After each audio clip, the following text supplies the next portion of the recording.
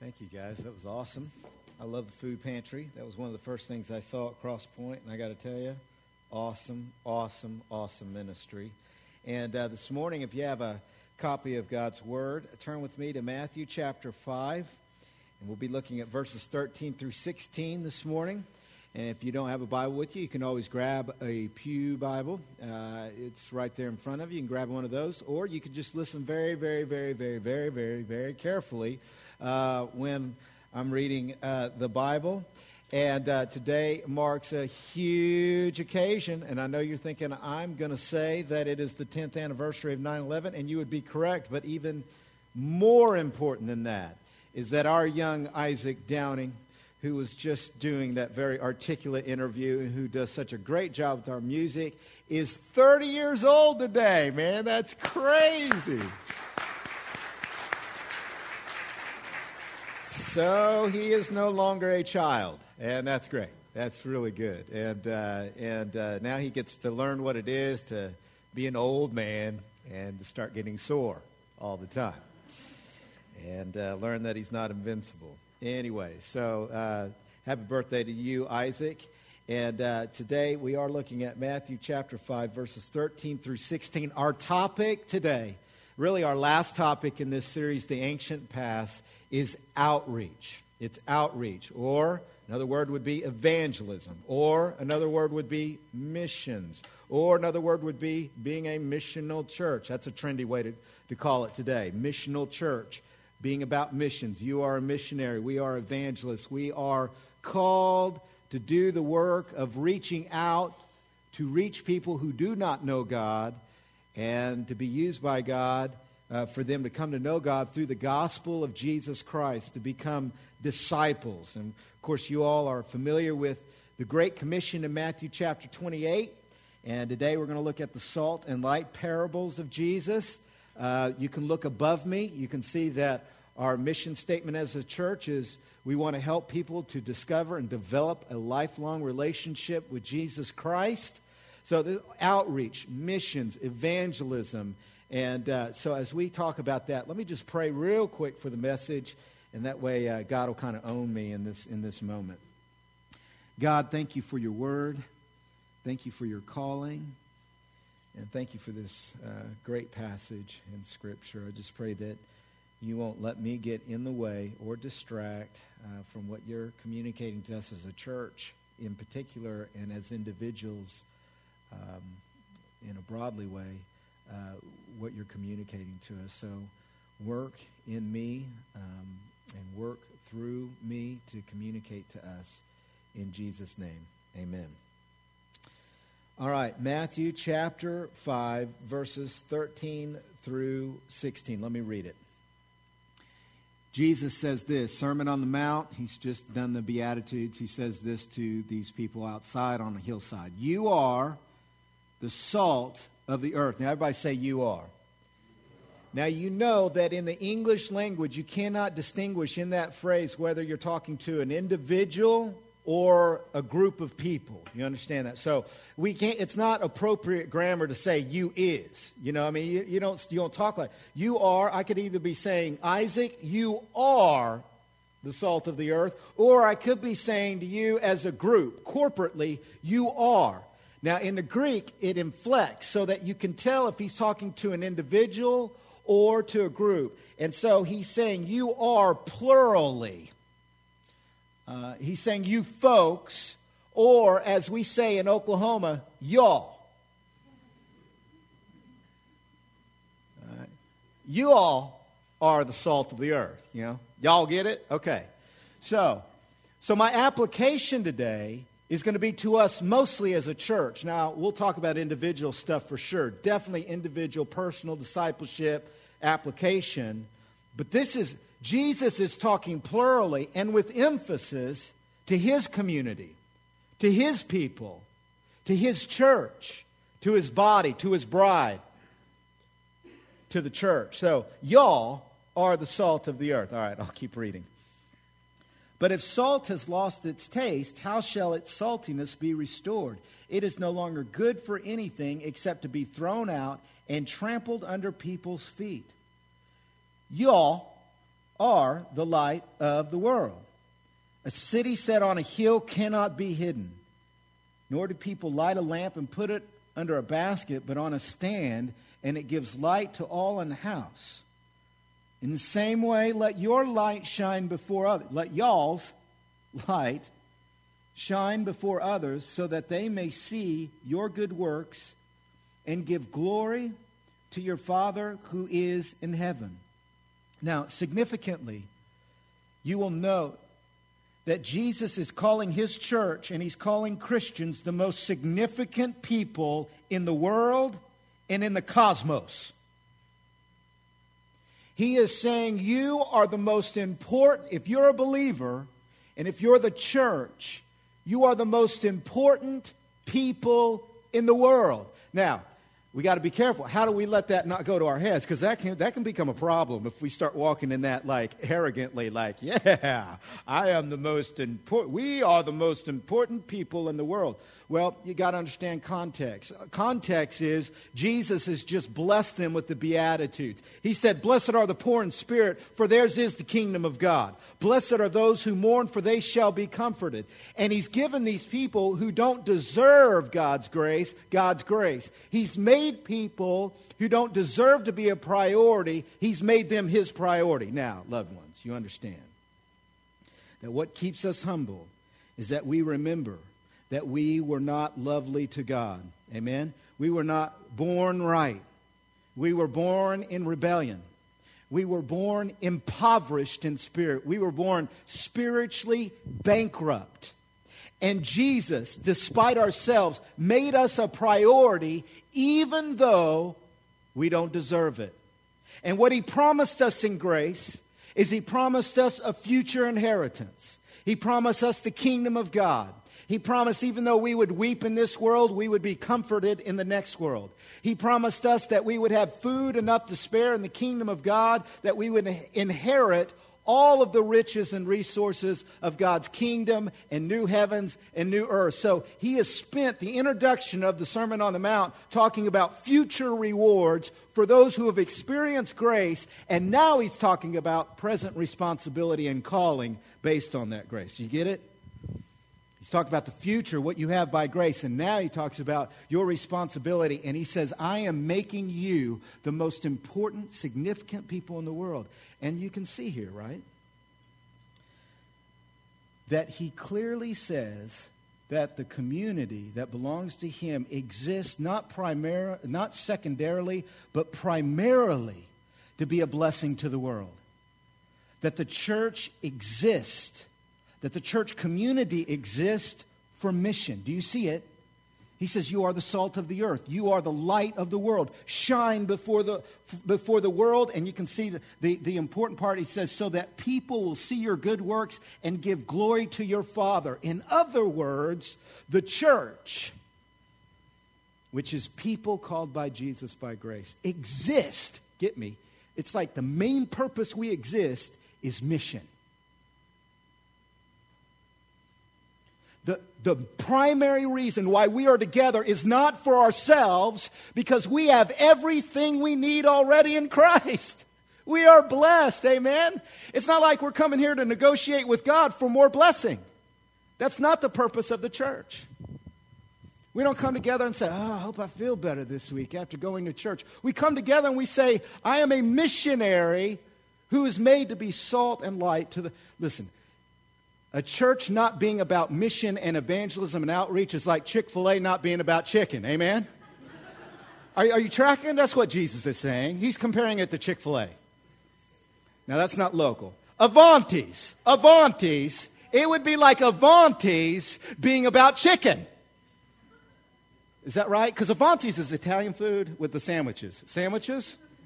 Avanti's. Okay, so Avanti's wakes up one day and says, we are not about Italian submarine sandwiches. Is that right?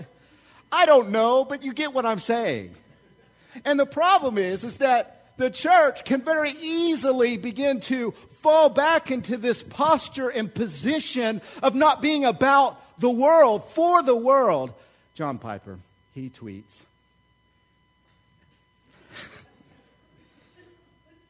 And he tweeted that maybe we shouldn't say that we're not of the world, we're in the world, But maybe we should say we're not of the world, but we're sent into the world. That's what Jesus is saying. In fact, I'll go even further.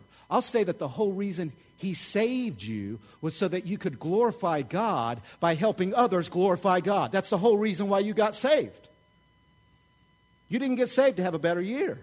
You got saved to be a missionary. Congratulations. You got saved to be on the front lines of the world and to be salt and to be light. And we, Crosspoint Church, together, we exist for mission. It's not, I'm getting all fired. I didn't get this fired up in the first service. I don't know. I hope that's Holy Spirit, all right? But listen, I can't even remember what I was going to say. All right. The question is, he's still a rookie. I don't know. He's still a very young man, very wet behind the ears. He's green up there, man. He's green. How long's he been doing this anyways? All right. You are the salt of the earth, the light of the world. You're to shine. And the question is how practically, how can we be a church that's all about outreach? How can we grow as a community that exists for mission? And there's three pictures here. We got to be the salt, we got to be the light, and we got to shine. We got to be the salt, we got to be the light, we got to shine. Have y'all seen that movie where, they keep saying, do it, do it? All right, he says, be the salt, be the salt, be the light, shine. So what's it mean to be the salt? We get practical help from this picture. Salt, you are the salt of the earth. Salt is two things, really. It's a preservative, all right? It preserves food. You rub salt in the meat for what purpose? So that it won't corrupt as fast. It slows down corruption in meat. It's also used as a condiment. It makes meat taste better. I mean, when I have a steak, I put salt on it, or I marinate it in such a way to where it's going to be kind of salty and full of flavor. It's going to be tasty. So salt preserves. It slows down corruption, and it's rubbed in for this purpose. It's rubbed into the meat. It's not meat. It's not of the meat, but it's sent into the meat to slow down corruption and to make things taste better. Right? You are the salt of the earth. You exist as a church, and the divine salt shaker has scattered you about as the church. And everywhere you go, you're the church. You're like a little salty speck. And God has sent you out, and He sprinkled you on purpose in a very definite location at a very definite time. You exist to be rubbed into the world by God to slow down corruption and make life taste really, really good. Amen? We are. So how do we do mission? How do we be a missionary church? We come together and we say, God, we're worshiping you. We're receiving your grace. We're receiving what you've done for us now. Send us back out and help us to be the kind of people who slow down corruption and make life taste really good to people. Now listen. John Stott says this about John Stott, one of the greatest expositors of the Bible in the English spoken language, and he just went to be with the Lord this last month. But here's what I think this is very provocative. He says this on this passage about being the salt of the earth, and the church being the salt of the earth. Let me quote him. Y'all listen up really carefully, okay? You with me? You with me? You good? I just listen really carefully what he says. He says this. God intends us to penetrate the world. Christian salt has no business to remain snugly, I love this, to remain snugly in elegant little ecclesiastical salt cellars. Our place is to be rubbed into the secular community as salt is rubbed into meat, to stop it from going bad. And when society goes bad, we Christians tend to throw up our hands in pious horror and reproach the non-Christian world. But should we not rather reproach ourselves? One can hardly blame unsalted meat for going bad. It cannot do anything else. The real question to ask is, where is the salt? Now, do you see what he's saying?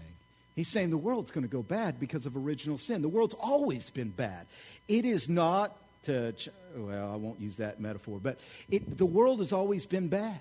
And it is in the world's nature and in human nature to get corrupted and to go from bad to worse. So God is saying the only thing left is for you to be the salt. And so we don't exist to, number one, this kind of confronts two things. Number one, it confronts a closet Christianity. A closet Christianity isn't a salt. A closet church isn't salt to the world because, closet Christianity is we come to church for our own self-interest. We come into our closet. This is the place where I hang my jacket. This is the place where I hang my coat. This is the place where I kind of do it my way. But it also confronts a shotgun Christianity, kind of gun in the gun rack and we're going to go take the world out in Jesus' name and declare judgment kind of Christianity. I didn't use that in the first service. I shouldn't have used it in this service. Come it. I mean, listen, I grew up in Oklahoma, right? And we have farmers here too in our community and in our church, so we're kind of country folk. But I used to wear boots and jeans, real tight jeans that were painted on. You know what I'm talking about?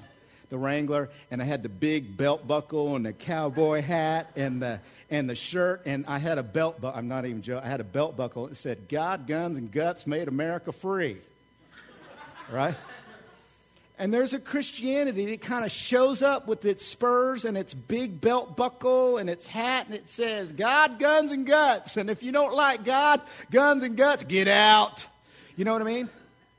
What's he saying? We don't exist to be a shotgun Christianity. We exist to penetrate culture, to help culture, to slow down corruption, to be helpful and useful, to serve people, to make life flavorful.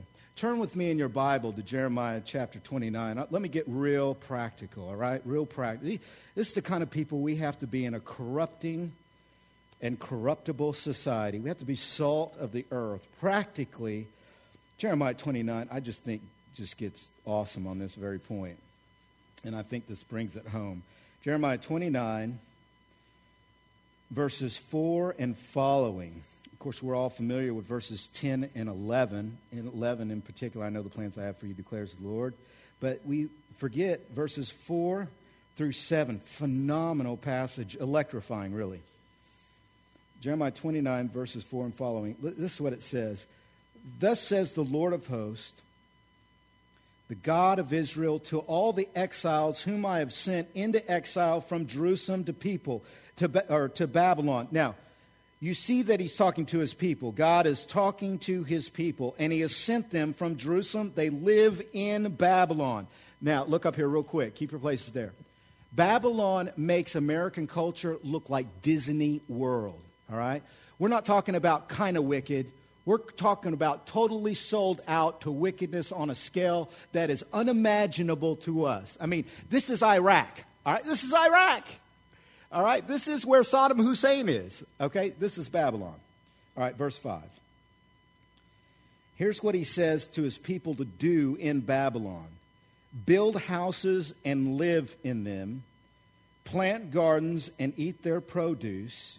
Take wives and have sons and daughters. Take wives for your sons and give your daughters in marriage, that they may bear sons and daughters. Multiply there and do not decrease. Now, look up here. Keep your place there, but look up here. Oh my gosh.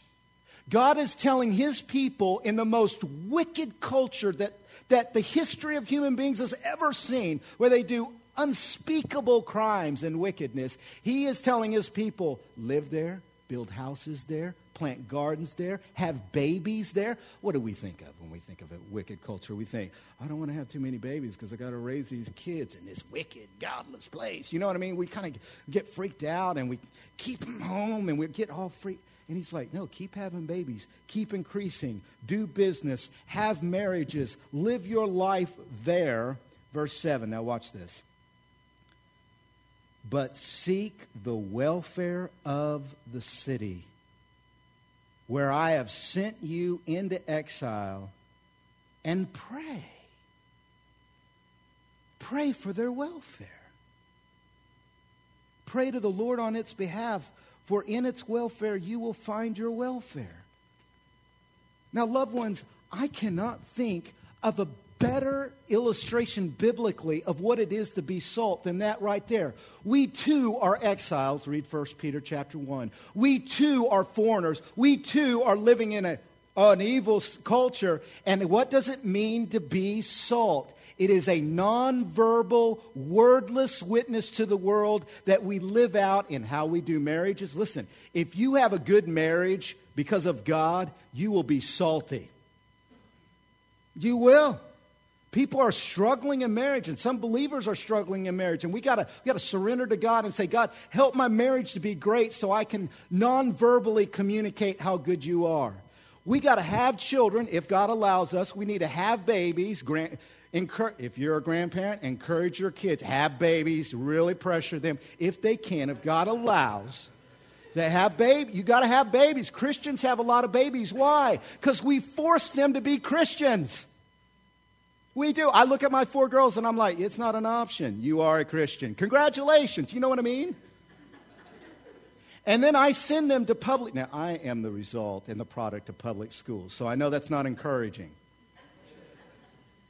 But I send my kids to public school, and I tell them to pray and to love Jesus and to turn the other cheek and to go the extra mile. And if somebody wants your shirt, give them, don't take off your shirt. But they are to be a blessing in this world. We don't withdraw. We don't run for the hills. We don't go, oh!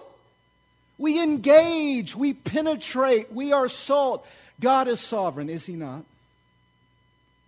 And sometimes we become practical atheists. And you want to know why I know we become practical atheists? Because we got good doctrine and good theology, but we don't live it out because we're anxious. Every time you get anxious and you get scared of bad news in culture, do you know that in that moment you're saying that God's not in control?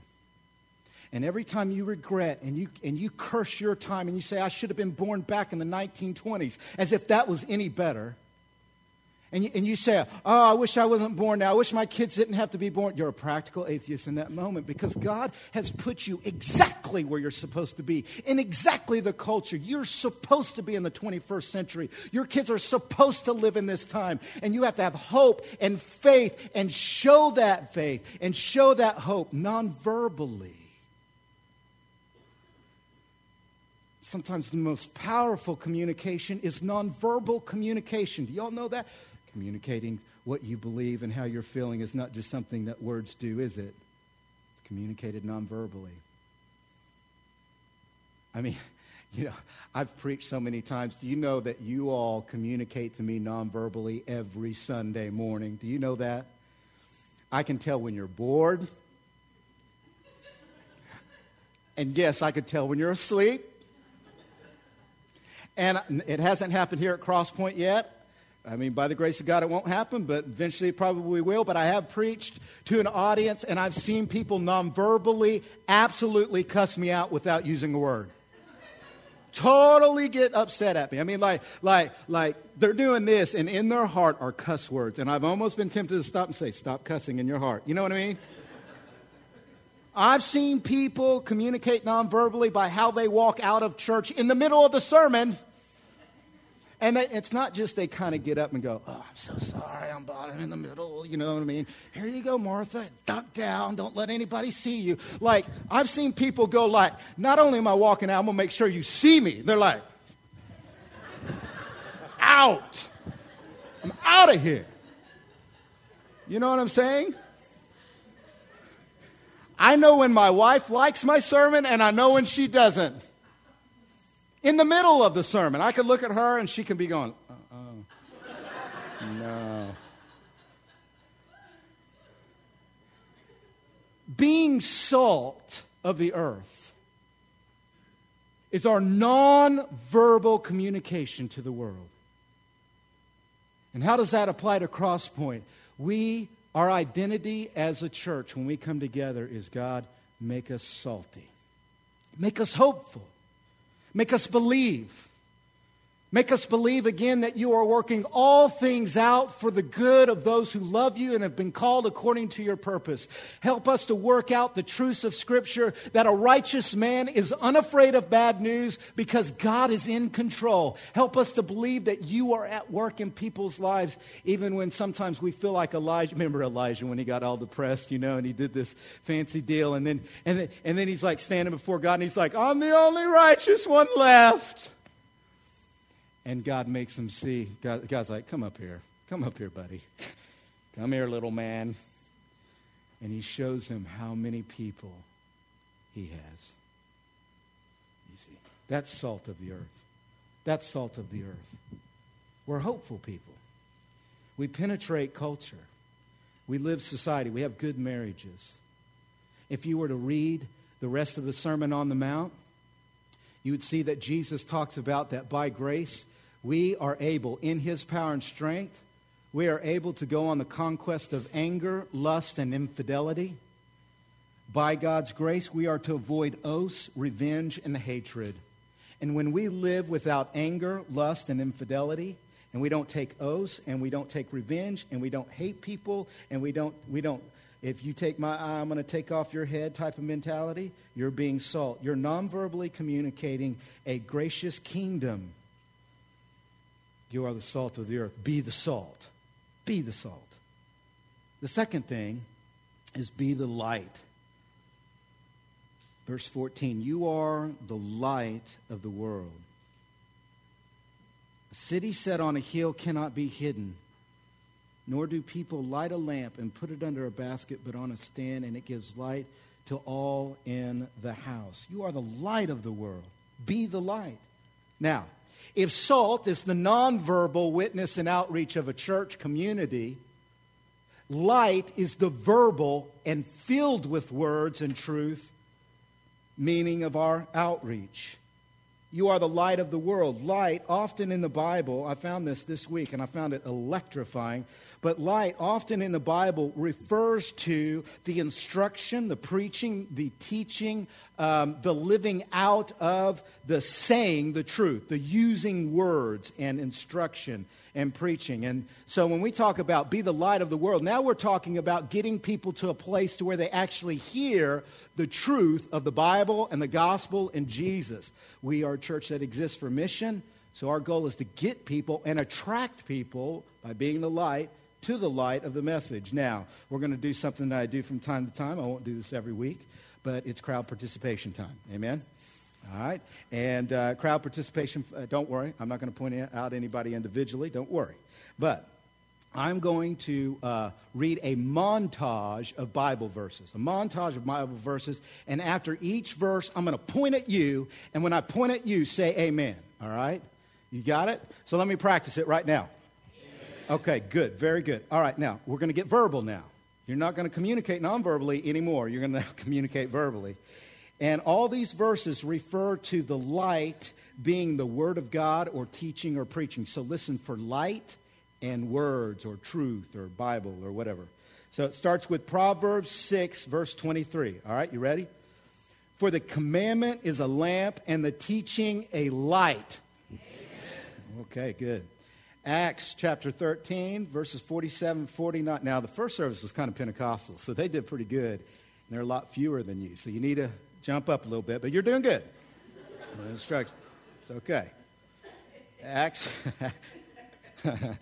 13, verses 47 through 49. This is the important passage. Apostle Paul, and he's talking about his call from Jesus. All right, it says this. For the Lord has commanded us, saying, I have made you a light for the Gentiles, that you may bring salvation to the ends of the earth.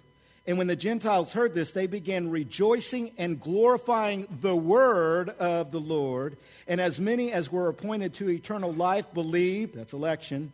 And the word of the Lord was spreading throughout the whole region. Amen. Did you hear that? Light, word, teaching, preaching. Okay.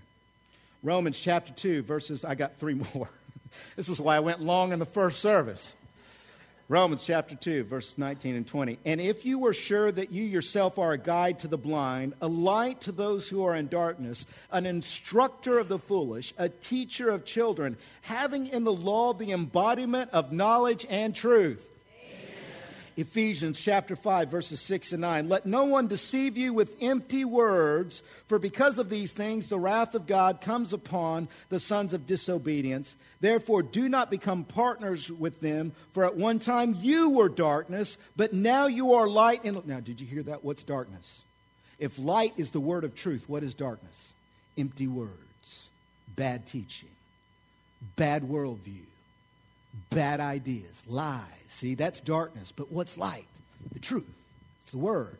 All right. Walk as children of light. For the fruit of light is found in all that is good and right and true. Amen. One more. Last opportunity to become Pentecostal right here at Crosspoint Church. Something that generations ago did not think was possible. Philippians chapter 2, verses 14 through 16. Do all things without grumbling or questioning. That's nonverbal being salt, by the way. Do all things without grumbling or questioning, that you may be blameless and innocent, children of God, without blemish in the midst of a crooked and twisted generation, among whom you shine as lights in the world, holding fast, children of light, holding fast to the word of life. Amen. Woo, amen. You are now Pentecostal. Congratulations. All right. Now, the elders are like, oh my God. I'm not being serious. I'm joking. Okay. So what's it mean? Go back to Matthew 5, verses 14. What's my point? You are the light of the world. A city set on a hill cannot be hidden, nor do people light a lamp and put it under a basket, but on a stand, and it gives light to all in the house. Do you see?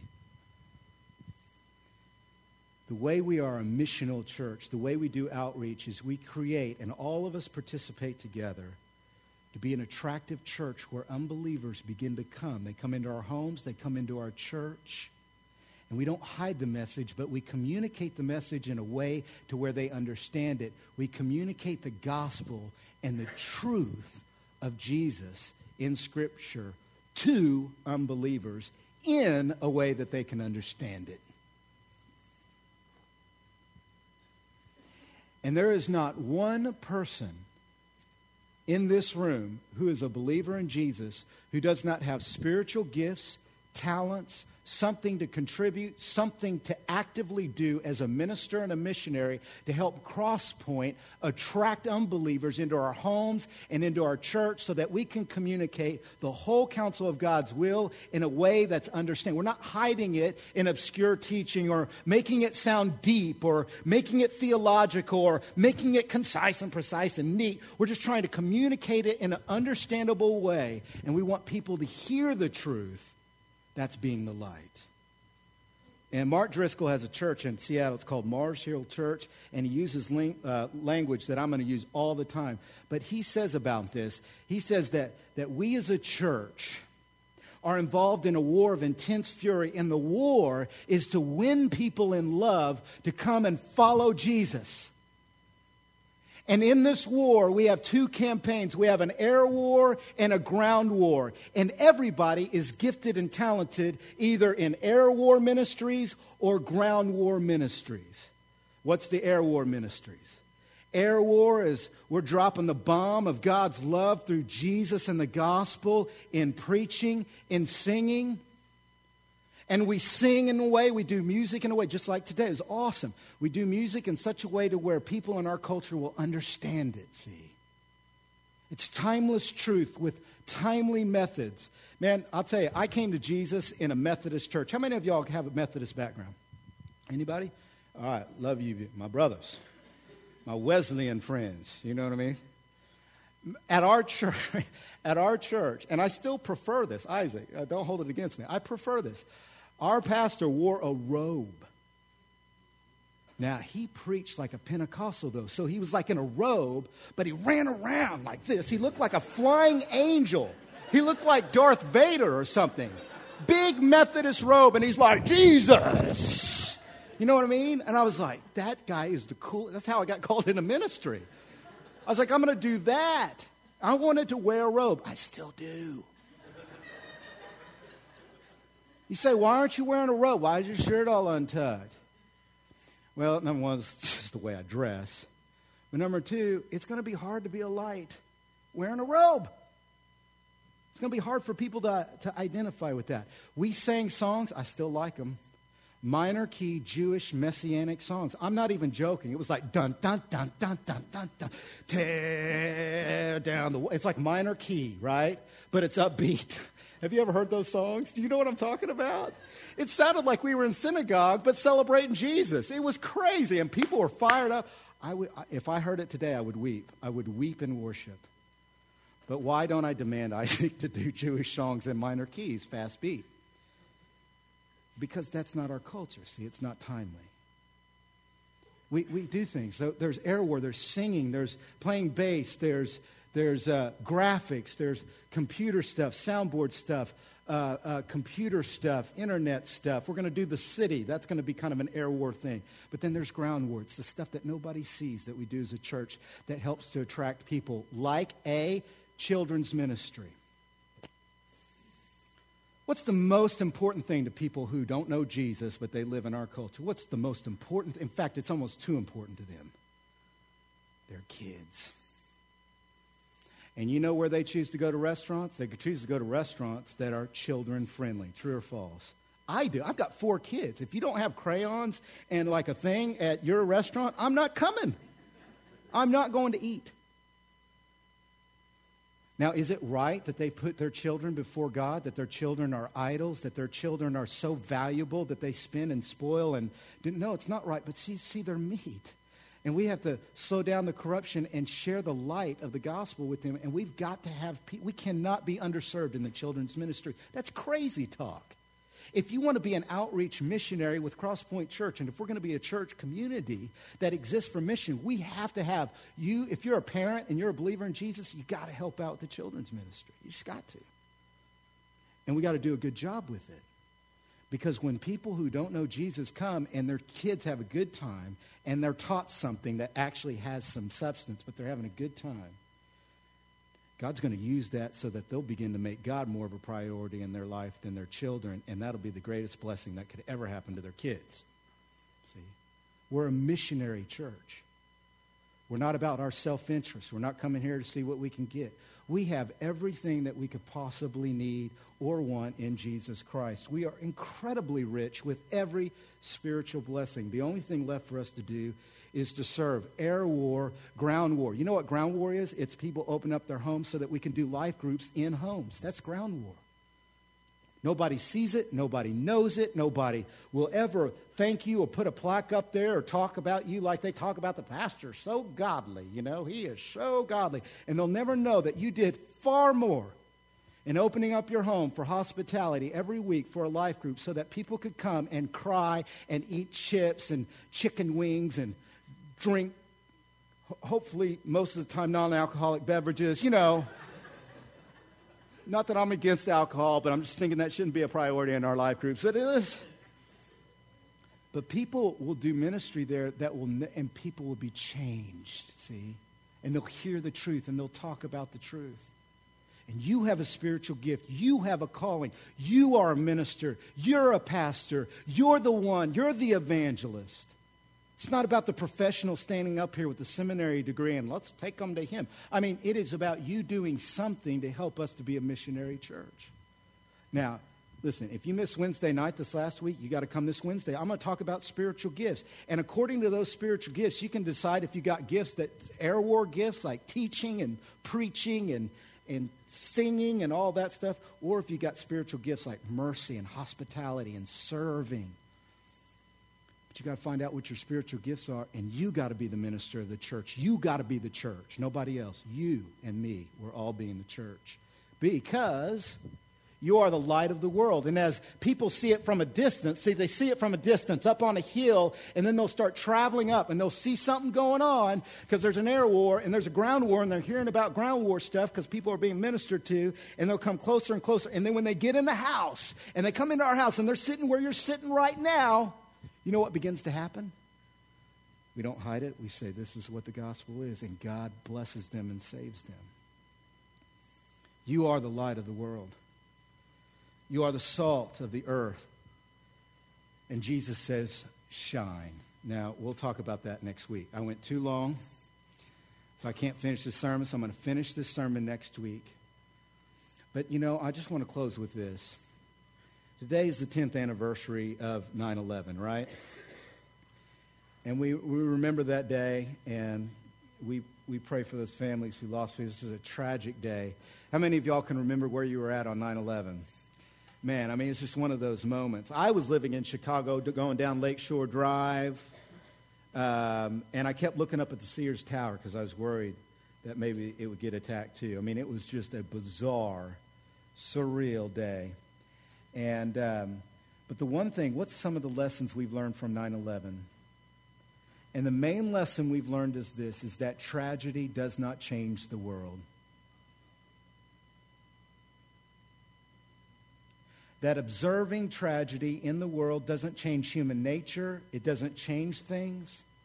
Temporarily, things were changed after 9/11. For a week, we were sane politically. For a week, we were sane comically. For a week, we were sane musically. For a few weeks, hard rock radio stations wouldn't play certain songs. They actually censored themselves. For example, they stopped playing Metallica's Seek and Destroy. That's a good idea, amen? That's a sane idea. Or Stone Temple Pilots, Blow Up the Outside World. They didn't play that for a while. That's a good idea. But did it last? No, because tragedy doesn't change the world, and tragedy doesn't change human nature. Do you know the only thing and the only person who can change human nature is Jesus Christ? The only person who can change, the only thing, legislation can't change human nature, but Jesus can.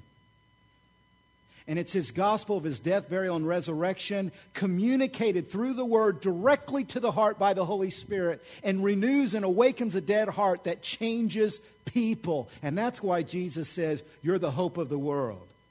Because I'm going to do that in people's lives through you. And if 9/11 teaches us anything, it teaches us this world needs the church to act like the church and to be missionaries.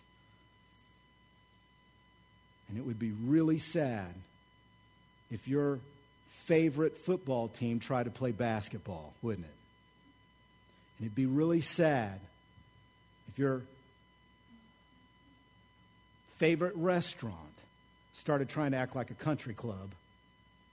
And it's really, really sad when Christians aren't missionaries and they don't penetrate culture and want people to come and know God. It's really sad. And we got to be a missionary.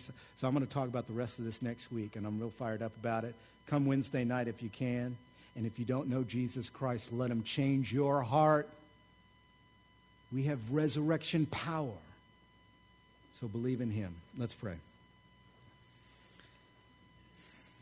God, it was you who decided that we exist as a community for mission. Help us, give us wisdom. Help us to be the salt. Help us to be the light. And Lord, go ahead of us. Prepare people to receive our ministry. We would be so encouraged to see new people get baptized, to see new people grow and begin to develop a new relationship with Jesus. We would be so excited for our connection cards to be filled up with people who say, I had no idea how sinful I was, but I had no idea how much I'm loved by God. I believe in Jesus. We would be so excited if, because of our children's ministry, parents came and heard things that they never would have heard otherwise, or as the result of our greeters ministry, or as the result of of our life groups that people came to know and grow and become disciples and followers of Jesus. God, use us as a revival, as a source of revival. Use us as a means of awakening. Use us for mission.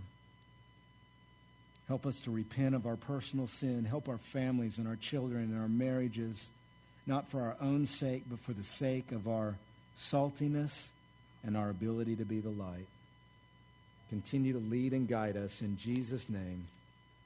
Amen.